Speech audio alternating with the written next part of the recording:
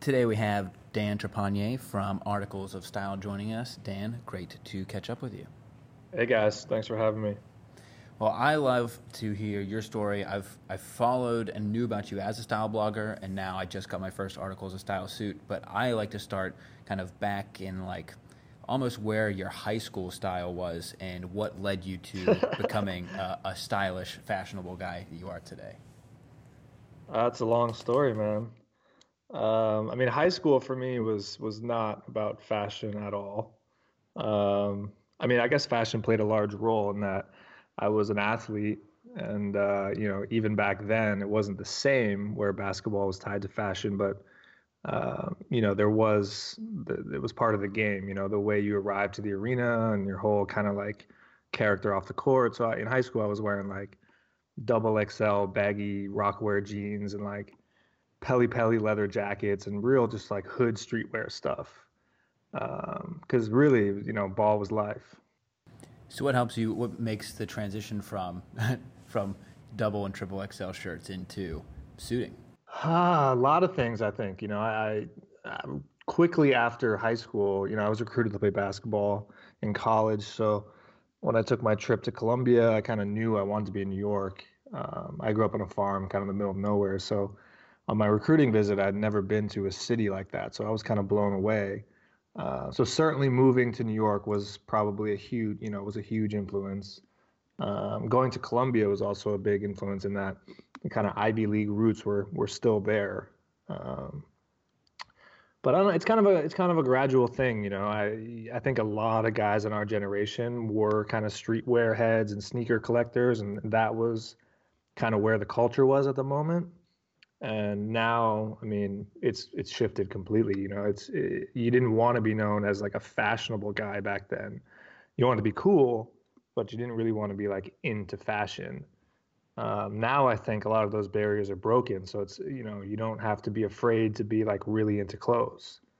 So along with that, the styles change too. If you look at like the influencers, for example, what Jay-Z was wearing back when I was playing ball in high school versus what some of these younger hip hop stars are wearing today is completely different, right? It's a lot skinnier, it's a lot more colorful, it's a lot shinier. So I was very much a product of the timing as well, I think, in that way. I think even just this week, Casey Neistat is relaunching his vlogs, and he's wearing a shirt and a suit every single day. And so you even have that Casey kind of thing Neistat's wearing a suit and tie? every day. I love seeing it. It looks kind of odd, but I'm very used to it. That's cool. Yeah, Do you I like him a lot. do you remember any of the people that would have inspired you at the time? Were you following any sites? We didn't have Instagram back then, but what got you into blogging?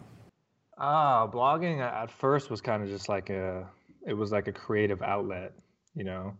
The backstory is that I was, playing basketball in college. My teammates and I all lived in the same house. So I was like the go-to guy for fashion advice, you know. A lot of our guys didn't come from New York, but we all lived in New York, so it was kind of an intimidating place. So a lot of my friends would say, "Hey, we're going out this weekend. What should I wear?" Or I just got some money for my birthday. What should I buy? I kind of became that guy, you know. And at some point, I was like, guys, I can't come to your rooms every weekend and like dress you up, you know. So I'm just gonna start a website and write this stuff down for you. And it was really, really just basic, kind of, not thinking of it as a business or as a growing a following. This is before like followers and likes and all that stuff, you know. So that was what drove me to it originally, was kind of encouragement by my teammates and just the fact that I was saying the same things over and over to a bunch of guys. Yeah, you started to get some really good press. It seems like relatively early on. I mean, I know you were putting out high quality content. You're actually working with photographers, which was much more rare back then versus now. Every Instagrammer has photographers they work with. But you got a lot of good press. And then was there a point where you thought, okay, maybe this could be a business, or maybe this is what I want to do after school? I mean, it took a while. It took a while to get there. It was very much a passion project for a long time. At first, I wrote anonymously. Yeah, I didn't want to be. I guess I was a little shy, and it wasn't normal for a guy to be kind of taking fashion photos and putting them on the internet. So for me, it was all about like the information, you know. So I wrote for over a year, and those old articles are still available online somewhere. And didn't say who I was or anything like that. And then, I still grew a following. There was, we had a decent number of commenters and stuff, and they all requested to show what I was talking about. I would describe how to wear something and take like a stock photo, and people would say, "Hey, well, why can't you show us what it looks like?" So at some point, I took like a selfie in the mirror, and this is like a digital point and shoot camera selfie, old school style, and put that in one of my articles, and the comments went through the roof, and it was like my the biggest article I had written as far as eyeballs go. And that was kind of an aha moment where it's like, okay, well, if we're going to write original content, we should also shoot original content. So from there, it was like, I had my point and shoot camera. I would give it to my friends, and they would be my sort of quote unquote photographer. And that just, it grew and grew and grew. The photos were really shitty at first. And then I hired my first actual photographer, who was Jenny Lee Thornton. And she actually reached out to me because she was following the blog and said, "I love what you're doing, but your photos suck." And she was right.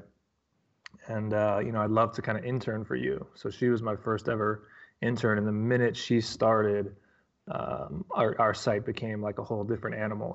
It was very much more professional overnight. Yeah, that's really cool. I didn't realize there was such a long period where you were doing purely written content without any original photography. Well, to answer your original question, when did it become a business? And I sold ads pretty early, um, but in a very small scale. When we first started, it was great actually. That might have been the most fun time where we were just selling banner ads. You could write whatever you wanted in the article, and then the ads were on the side or on the top, and you got a couple cents every time the page loaded. And if you got a million page loads, you made a few grand, and it was awesome. You could do whatever you wanted. It was very freeing. So that started small and grew organically, and then eventually that all changed. Like banner ads kind of went away, and it became sponsored content, and that was a shift that was like really difficult because now all the freedom of like just writing whatever you wanted was now like, okay, you got to write this, you got to say this, you can't say this, you got to use this photo. So very early on, I realized like as the money was going up, the product was actually getting worse. So that was my first kind of feeling of like, okay, this business model, doesn't really make sense. It doesn't. The growth here is kind of like, it's eating itself up. Um, so that was the most. It went from being the best part to kind of the hardest part. So were you doing all of this during your time in school? And then what did you think about you doing that in the future? Yeah, the blog was always a side hustle. I was always doing something else. At first, I was in college and playing college basketball, and then for a very short period of time, I worked as a buyer at Saks Fifth Avenue. So my blog kind of followed my journey. So I would write about the buying experience and what it's like to be a buyer and market appointments and all that stuff. I didn't really like that, so then long story, fell into bespoke clothing. And then I kind of blogged about that. And then I went back to school to FIT for menswear design. So really the blog was sort of just like my chronicles as I was trying to learn as much as I could about menswear. So at one point I'm, working in the bespoke shop doing sales and measuring and fitting during the afternoon. In the morning, I'm at school learning menswear design. And then, at night, I'm writing articles and taking people's questions about what I just wrote, which is everything I was doing that day. So it was really kind of everything I was doing was kind of feeding itself. And that made it really easy to create kind of new content because it was new for me as well.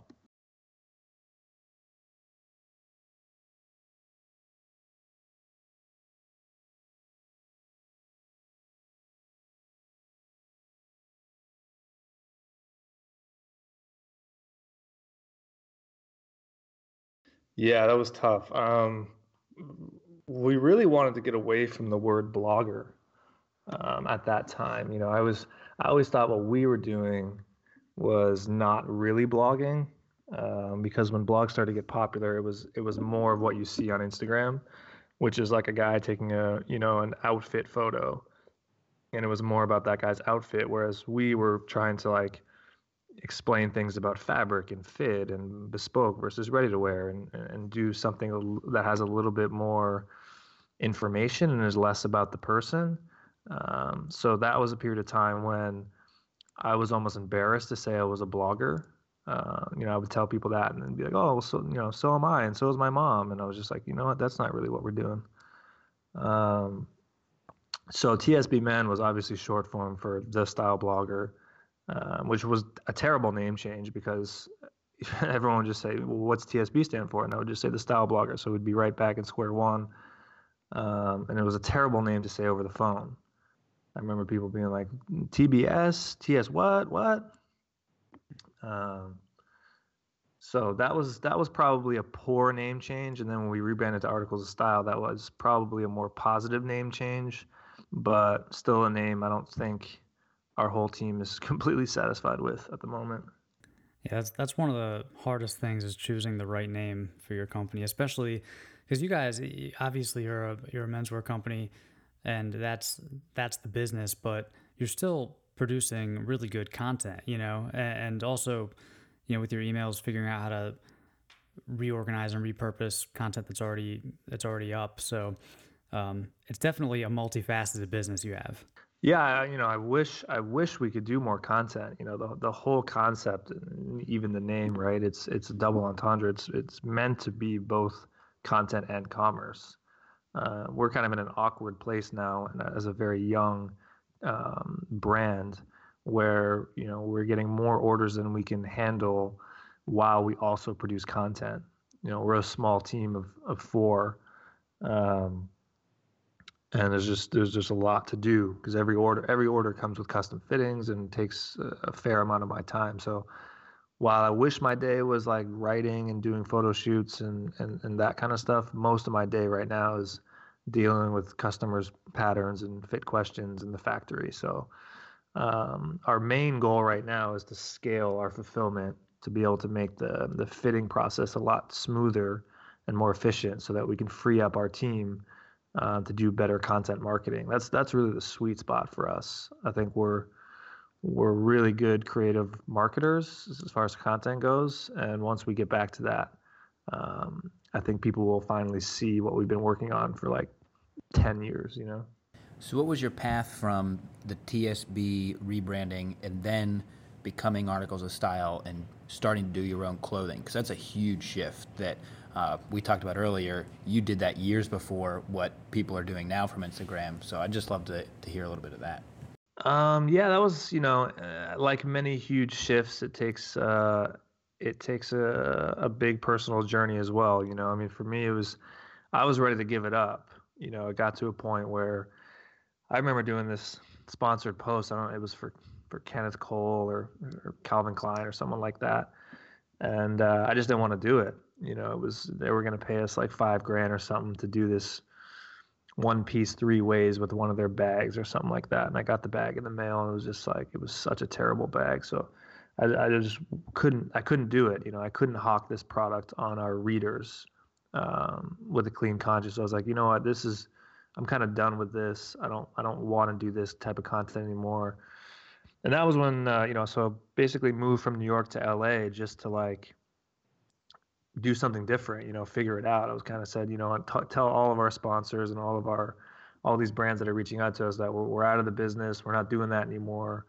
We're going to figure out what we're going to do next, and kind of just went to LA to like live in the mountains, and just kind of free my mind. And that was the only plan. And from that, there was a series of events that led to Articles of Style. So it wasn't really the plan in that sense. It was more just like, okay, I got to make a change here. We had this following, it was a good one, but we weren't delivering a value. It was like the more we just hawk these shitty products, the smaller and smaller our following is going to get, or at least the less impact our content's going to have on them, right? So through that, I met up with Pat Foley, who was our point guard in college and one of the smartest guys I knew. He was working at Google in San Francisco with Will Howe, And those guys were kind of feeling similar. They're like, we're working at Google. It's a cushy job. I could see the future here, but I want to make a move and I want to take a risk. So I got lucky and kind of was able to pick up two, 4.0 Ivy League cats to take what we had and transition into something else. So it kind of takes a lot of brain power to figure that one out. Um, and through that, I mean, a lot of what we were doing on the blog was reviewing products similar to what you guys do. So it was obvious because we had the advantage where I was working at Michael Andrews Bespoke, making these custom, designing my own suits essentially, and then shooting them for the blog. And then people were like, "Well, I want that suit. Where can I buy that suit?" So we were already promoting a custom product that I was designing, and on top of that, we were reviewing every product we can get our hands on. So, I had done a dozen fittings with companies like Indochino or Black Lapel or those kind of brands, online custom, and it was always so disappointing. It was the aha moment was kind of like the in-person bespoke experience is so great and takes makes it so easy on the customer, and they don't have to worry about anything, and they get a great service. But online, it's really bad. The quality of the garment's terrible. There's no service at all. You got to measure yourself. So I kind of had my eye on that space, trying to take what we do in person in the bespoke shop, especially from a service element, and applying that online to our following. So that kind of like whiff of an idea was there. And then when Will and Pat came on board, and we had many long brainstorm nights in LA where we kind of came up with the concept of the fitting and found the factory and all that good stuff. And how did you either know about Southwick or connect with Southwick? Did you tour other factories? Why did you go Made in the USA? Do you want to hit on all of those in one answer? Yeah, I mean, given what we wanted to do with the fitting garments, we were limited. It was challenging to find a factory that could deliver a try-on garment that was custom made at the price we needed in the timeline we needed. The concept was very kind of new and still is for people, in that we're doing something between made to measure and bespoke, and there's no measurements taken at all.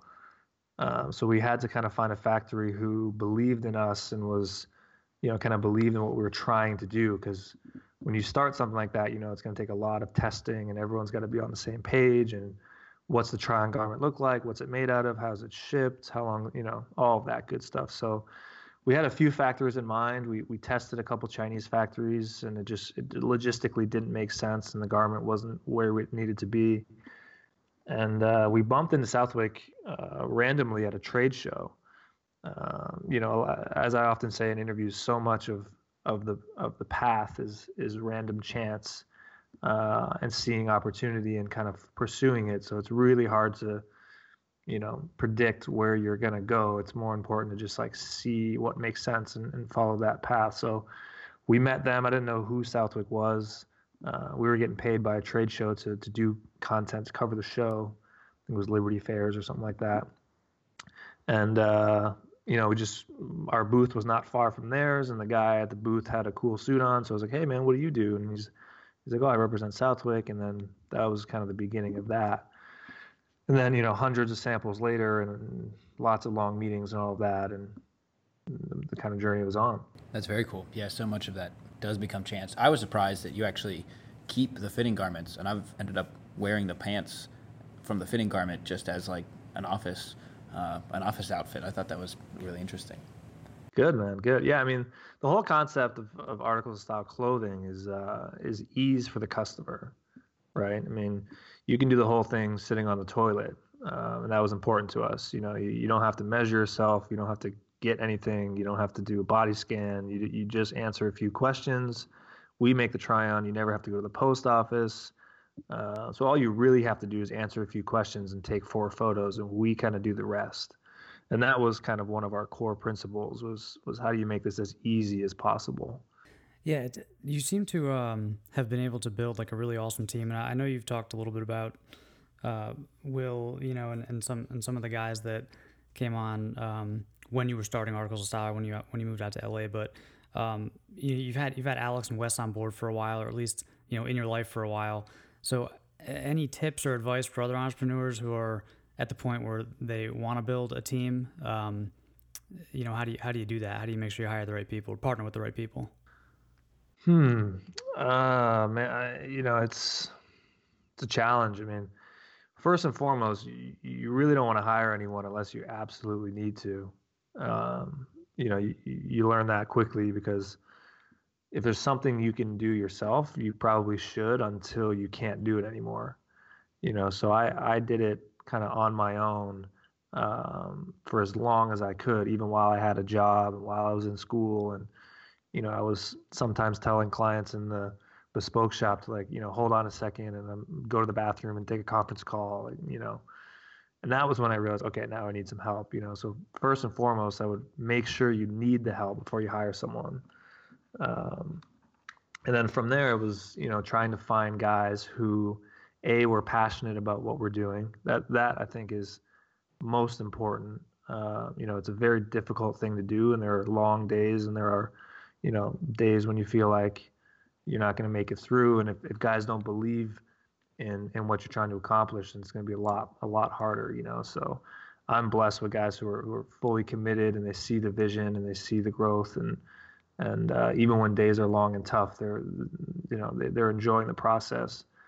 Um, so that's probably first. Is From there, it was guys that needed to be kind of multi-talented too. I mean, like you said, our business touches a lot of different things. We're a publisher. We have a photography department. We have our own custom tech. We have our own fitting process. We have factory relationships. So we're across a lot of different things with four guys. Customer service is his own animal, and just controlling the inbox. So every guy, when you look at our team, does a lot of different things. You look at a guy like Will or Wes, like they could be meeting with a client, showing them fabrics, taking measurements, doing investor calls, modeling the clothing, doing styling on the mannequins, hosting events, speaking on panels. These are guys that really can do. I can trust them to do just about anything, and that was critical. But all of this came out of a friendship first. I think these are, for me, it was all about fun. It was like, I don't want to. Yeah, I think I started this really because I didn't want to have a job. So when I was hiring, I was like, who are guys that I actually want to hang out with? All these guys are kind of like brothers, and that, again, that camaraderie makes it a lot easier to kind of push through harder times. And on the financial side, like you mentioned, investor calls, is that part of the big picture? Is raising money, bringing in investors, or are you trying to keep it kind of in the family right now? We're raising right now. We're looking to raise $1 million right now, through angel investors. So that's a whole nother full-time job, which kind of sucks, to be honest. Um, we go back and forth. Will and I go back and forth. It's really a roller coaster ride. We're pretty much self-funded off the sales. So you can wake up one morning and you sold 10 suits that night, and you had a $15,000 sleep, and that feels great. And then you go 5 days without selling anything, and you're ready to pull your hair out. So it's very much an up and down feeling while you fund your whole business off the sales you're making. We've been able to do that, and we've been able to grow. So that's the good news. But in some ways too, it's a race. This is a very competitive space, and there's a lot of big money companies trying to be innovative in the space. So, for example, there's a long list of things on the tech side that we like to accomplish, and that would make our life a lot easier. For example, we're in a position now where we could automate the basted, the try-on garments, or at least almost automate the measurements of the try-on garments. So that would save me 20 minutes every order. That's a pretty intensive build, and it involves some data manipulation and measurement algorithm work. So that's going to take a significant amount of time on development. And Ben is our only developer, and he's the one who's really underwater. I got him working on front end stuff. I got him working on back end stuff, on database stuff, on measurement algorithm stuff. So we really need the help on the tech side. So if we could pour some money there, we could get further ahead a lot faster and get to that place where we want to be, where we're actually a content marketing company that also sells the products in our content, and the fulfillment of those products is getting closer and closer to automation. That sounds like that'd be amazing. Yeah, if I had $1 million today, I'd have a whole different set of problems. The problems wouldn't go away. It would just be bigger problems. And is there anybody? Obviously, there's still a whole set of bespoke in-person only bespoke suit makers. There's a probably even larger set and growing set of online only made to measure. And you guys seem to be one of the only companies that's doing something in between. Is there anybody else? There's a lot of ways to skin a cat, I think in some ways what we've seen, what's been interesting to me is that we have some clients who are coming up the scale. So they were shopping at J. Crew or Suit Supply, and they want something that's fits them a little better, is a little more quality. They can design it themselves, something unique. And then we also have guys who, that's usually a younger guy. That's a guy in kind of his late 20s or whatever. And then you got a guy, we also have the guy who's in his 50s, 60s, and he's been buying bespoke clothing or Savile Row made clothing. And, he's looking for something that's easier to purchase, a lower price point, but the same kind of like service and design. So it's interesting to hear comparisons from kind of both sides.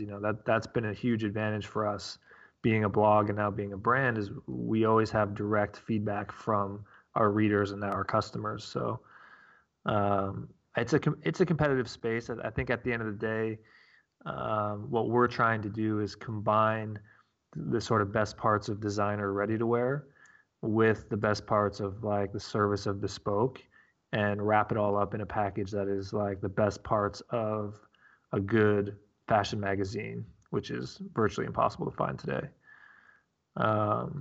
So the branding is really what it comes down to. I often say that there's no worse brands in fashion than custom clothers. So it's really a space that's wide open to take some of the cool factor you find in a brand like Gucci or YSL. Those are brands that are selling cool, they're selling design, and they're selling, garments, versus most of these players in the custom space are selling, a fit service and not really the garment itself. Well, I think you also have the wind at your back in the shift of menswear overall. I think you are seeing younger guys getting more into suiting. There's still the streetwear, and there's still, people wearing their business casual. Yeah, I wonder about that. I wonder about that a lot. In some ways, I feel like we're all living in our own bubbles these days. So when I go to my Instagram and I see everything is suiting, it's easy for me to be like, oh, suiting's on the rise. But then I go outside and I see, the lines for Supreme are 6 blocks long, and most people are wearing athleisure sweatpants and yoga pants, stuff like that. I'm like, is suiting really on the rise? So I think there's competing thoughts there. I think there is a growing. It seems like men are caring more about their appearance in general. No matter what aesthetic they're into, it's just like kind of like you were saying, like it used to be cool not to care, now it's cool to care. Yeah, I mean, I think everyone's trying to flex, with the Instagram, and people are taking photos of themselves more than ever. Whether or not they're dandies who are wearing bow ties and pocket squares, like Raphael in their flex, I think that's I don't know what the numbers are on that, but the guys who do love it, they're getting deeper and deeper, right? So you do have guys who are into tailoring and really into tailoring, and follow all these accounts and trying to learn everything they can. So I think there's a growing base of niche interests kind of across the board with what's happening with social. Yeah, for sure. I think sky's the limit, because even if you just survey all men, just take American adult men, and most of them don't even know about custom. Even to us, it seems like companies like Indochino, for example, are just huge, but I think most guys still don't really know about made to measure or online custom, and the vast majority of guys have never or will never go bespoke. So I think there's you guys are obviously doing well so far, but I really think sky's the limit. I hope so. I mean, a company like Indochino's a huge company, yeah, for sure. Um, but it's hard to say. I mean, the good news is we sell a product that is relatively timeless and that applies and appeals to just about any man. Guys might not love tailoring or like to be dandy, but they certainly need a good suit every once in a while. Everyone has a wedding or an interview or something of that nature. So even if it's not the guy who's wearing contrast vests with his three-piece suits, there is a very large number of guys who want that good suit, and it's been part of our culture for over 100 years, and it isn't really going anywhere, right? So there's always that sort of need in a guy's wardrobe. Dan, something you mentioned in the interview with Raphael is that you were working on like big shifts and changes. Is there anything you can point to of what you've done in that time? Always, man. Always big shifts and changes. Most of our big shifts currently are all internal. It's really the process now. We've gotten to the point where we're selling so many garments that if we can't make the process more efficient, we're just going to struggle. So most of that is internal tech at the moment. Big shifts that I see in the future for us is, like we've been talking about, is freeing up the core team from the necessary steps of fulfillment and being able to focus on content again, especially video content. I think there's, if it was up to me, we would be a production company, but that's kind of in due time. Yeah, and all the technology companies are investing in video and they're promoting that. So I think you've got. Sounds like you have a ton on your plate. Well, I would point. There's a lot of things we want to do. It's like, the women's market, I think, is something that is wide open. So that's a whole, there's a lot of big picture stuff, and people love to talk big picture, but unfortunately, currently, I have to talk very small picture down to the 1/8 of an inch. You know what I mean? So. I'm kind of drowning in that. Right? So it's hard to even plan the next kind of like 6 months. Yeah, I definitely hear you there. Well, I would point people at Articles of Style, the website, but then also if you want to see Dan singing Leon Bridges in his car, check out Instagram and the Instagram stories. That song's been stuck in my head since you put that video up. So I really. That song's on repeat around here all the time. You guys like the stories? Are you guys into the stories? Yeah, I find that it's an interesting mix between, like, you'll see you behind the scenes, but then you'll put your actual content on there as well. To me, I always think of Instagram as kind of quicker content behind the scenes, a little bit like behind the peak, but then sometimes you'll have like a whole series of 15 photos showing your current collection, and I look at all of them, so I don't know how other people use Instagram. Yeah, I think we're somewhat confused there, to be honest. We're throwing a lot of kind of spaghetti at the wall. Luckily, people are completely obsessed and addicted to Instagram, so they'll pretty much watch whatever has a blinking light on it that's new. I think we're struggling with kind of like, we do a lot of things on it. Like everyone in our team has control of the Instagram, and I'm always kind of encouraging those guys to share their perspective as well. But my view on that is just like, you have someone's attention, you should just put it right in front of them. I think it's funny when people like put a story that says, go to my feed for this photo again, and then you go to the feed and they say, go to my bio page for the link to this blog post, and then you go to the blog post and it's like all the same content, and I'm just like, well, you had me at the story, why don't you just give me what you wanted to give me in the first place? Yeah, that's one that definitely drives me crazy, is when you have a story showing the feed and they block out the new photo, telling you to go to the new photo. That's like, what's the point? Like, what's the point of that? Yeah, I don't know. But like I liked a few weeks ago, Will shared a video from Russia showing like, hey, this is what I'm working on. I think that's the cool stuff. I know personally, I just like seeing the building and the process versus some other things. So, yeah, I would say check out the story. Yeah, that's been another thing is like, some people are watching for the kind of journey of the squad too, and I always that's been my philosophy is the more these guys know us and appreciate the journey, the more likely they are to become customers down the road.